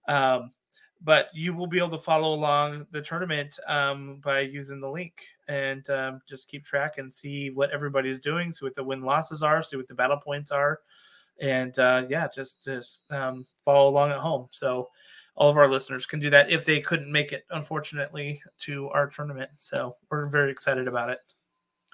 Yeah, and I hope everybody watching on YouTube likes, comments, subscribes, and specifically in your comment, if you could talk about which of these open tabs Justin should be most embarrassed about. Let us know in the Oh, comments. listen, And I have no shame. I have no shame in my tab management. Um, yeah, I'm not meaning to razz you on any of them. Yeah, I'm very excited to see what goes down in this tournament. I do hope you maybe send the results to James' workshop via maybe the Warcry FAQ email or maybe the events email because man, like I know that they only see results from tournaments that are on BCP, so it would be a Yeah, shame if they missed out on like seeing all this incredible data that you're going to get. But I right. can't wait to put it into my stats, right? I mean, we've got so many players playing 5 rounds instead of 4, which is so much more data to get from the tournament. Yeah. I'm so excited about what we're going to see here, and can't wait to analyze all the results with you. And I'm hoping that this tournament format works well. I mean, it's going to be a great tournament regardless, but I hope that people walk away saying like I like that as much. If it's as much as just regular Swiss pairings, Hmm. or I liked it better. Like I'm hoping that we can walk away with some data on how this tournament setup works, because Yeah. I think the elimination rounds is really kind of critical to getting good data. Like I hate the fact that like Justin Orton, I think, was in the championship game and he ended up at third or fourth. I think Mm, was he but in third? I don't know, I think Swiss is really good because, like, I would also hate the fact that Peter didn't get to be in the championship round despite having had just as great a tournament as me and Justin Mhm. at that point. Sure. Like, because Swiss can just be so unforgiving at that point. But you've also dealt with that in that you've got this like final bracket at the That's end, right. right? So Yep. you're addressing both of those concerns, I guess. So that's good. That's good Yeah. to see. Yeah, and that's exactly what I'm hoping is that by having like a 4-person championship bracket for the last 2 rounds, that like your top 4 get to play against each other, you know, Yeah, yeah. um, Mhm. and kind of a semifinal final, and I think, and then it'll rack you stack you like in terms of 1, 2, 3, 4, right? We'll really get down to like who the top 4 are, and in fact, for the rest of the tournament, because the way our elimination rounds are set up, we'll have the end result of everybody top to bottom in their right Yeah, places, basically, yeah. instead of like, oh, I won my last round and it boosted me up like 20 spots, kind of Well, thing. Swiss is pretty So, good at doing that too once you get to that fifth round, yeah. but I am excited to see how people like this bracket. I think it'll be cool. I think it'll be cool to see what I really hope is if people get like really fired up about their battle group going into battle against other battle groups, right? Yeah. Because you're essentially running 4 3-round tournaments. Yep. Um, and then everyone from those tournaments fights all the people from the other tournaments. That's right. And I just really want people to be rooting for their battle group mates in day 2 against the other battle groups. I hope that there's like lots of cheering there, but who knows how people will take it, but I hope that people have fun with that. Yeah, I do too. It'll be really interesting to see how it shakes out. So, anyway, Dan, thank you so much for coming on the show tonight. Like, it was so much fun reviewing these I had a lists. ton of Like, fun. Yeah. So yeah, much. it's So it's glad so I got to great. do it. So, yeah, Yeah, thank you so much, and I can't wait to have you on next week. When we'll talk about all the results. So, thank you everybody to absolutely. listening.